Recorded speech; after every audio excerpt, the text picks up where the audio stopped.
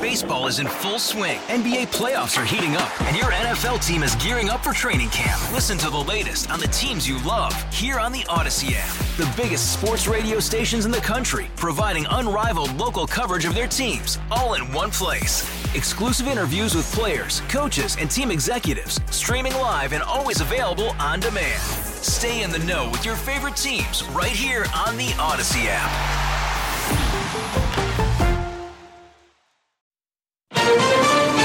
Trump subpoenaed to testify. He'll have to tell his story under oath or take the fifth.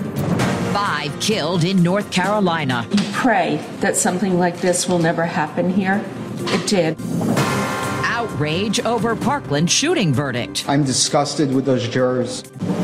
Good morning. I'm Deborah Rodriguez with the CBS World News Roundup.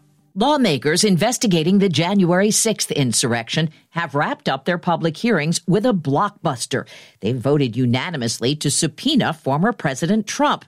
Correspondent Natalie Brand has the details from Washington. The House committee investigating the January 6th Capitol attack ended what could be its final public hearing with a unanimous vote to subpoena testimony from former President Trump himself. We must seek the testimony under oath of January 6th central player. The former president lashed out on social media asking why he wasn't asked months ago and saying the committee is, quote, a total bust that has only served to further divide the country. The dramatic hearing featured more video testimony from former top White House aides who recalled Trump's private acknowledgments that he lost the 2020 election. He had said something to the effect of, I don't want people to know we lost, Mark. This is embarrassing. A final report of the panel's findings is expected by the end of the year. Natalie Brand, CBS News, Capitol Hill. In the middle of yesterday's hearing, the Supreme Court rejected an appeal from former President Trump to intervene in the fight over the FBI's search of his Mar-a-Lago estate. Police in North Carolina say they've arrested a person they describe as a white underage male who opened fire along a walking trail in a residential neighborhood in Raleigh.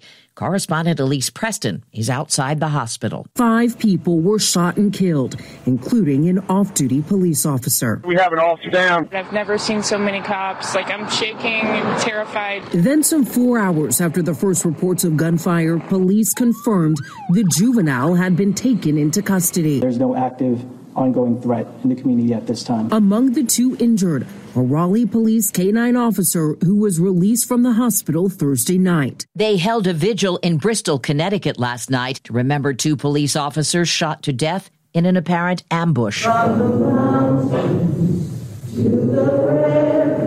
Officials say Sergeant Dustin DeMonte and Officer Alex Hamzy responded to what may have been a fake 911 call about a domestic dispute between 2 brothers. Police say one of them, the gunman, was killed.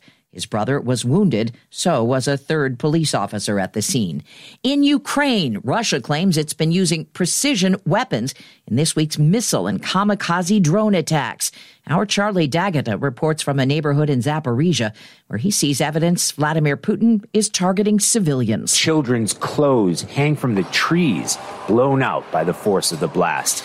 There are no military targets here. Bodin Damidenko and Alina Grishienko were asleep at around 2 a.m. when 2 missiles tore through this neighborhood. He said they helped evacuate elderly women from the higher floors, while outside the cars had all burst into flames. They were both injured by flying glass and debris. But Alina now bears scars that run much deeper. I'm afraid of the huge noises and explosions, she said. Now I start to panic from every little air raid alert.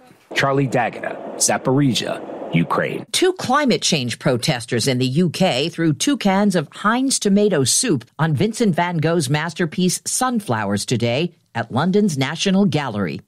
A jury in Florida has spared the life of Parkland school shooter Nicholas Cruz, recommending his punishment be life in prison.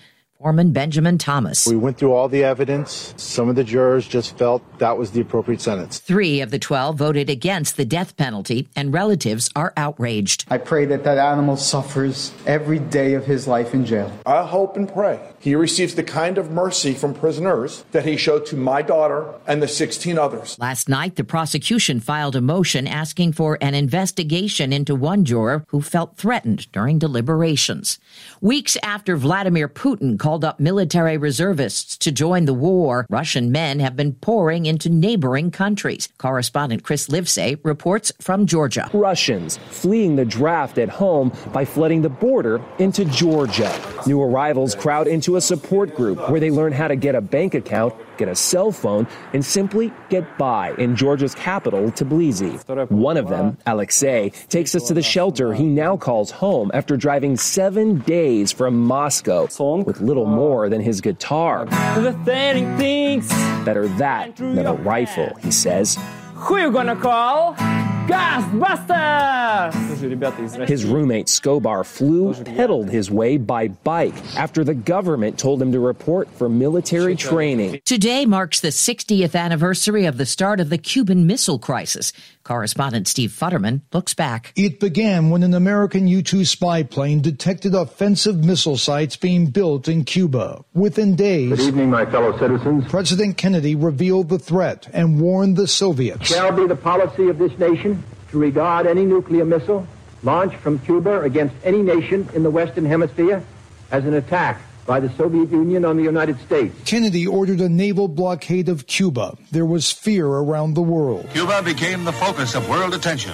Here centered the most critical threat of global war since the surrender of Germany 17 years ago. We think of the Cuban Missile Crisis as the moment when the world really did come to the brink. Author Evan Thomas has written about the Cuban Missile Crisis. Both the Americans and the Russians were looking for a way out. In the end, the two countries reached a settlement. The missiles would be removed if the U.S. promised not to invade Cuba and remove American missiles from Turkey. A big surprise for Queen fans. The band has released a never-before-heard song featuring the late Freddie Mercury.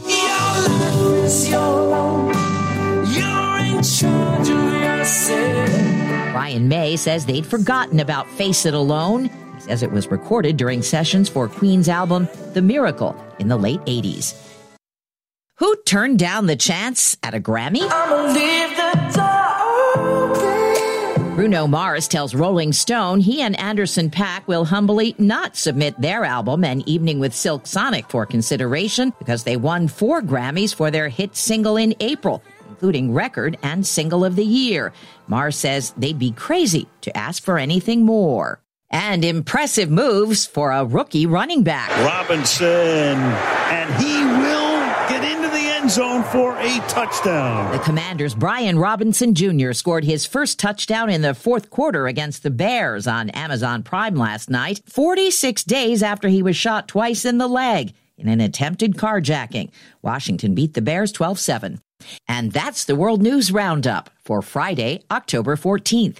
Produced by Paul Ferry and Matt Cherry. I'm Deborah Rodriguez, CBS News. Hey, Rob Bradford here. I have set out on a mission with my good friends at FanDuel to prove what I have known for some time. Baseball isn't boring. Now I have a daily podcast to prove it with some of the most notable people in the baseball world, screaming baseball isn't boring from the mountaintops, or at least agreeing to come on our show. Players, managers, GMs, and yes, even the commissioner of baseball, Rob Manfred. It has been a constant wave of baseball's most powerful voices. So join the revolution. Subscribe and soak in Baseball Isn't Boring. Listen on your Odyssey app or wherever you get your podcasts. You'll be glad you did.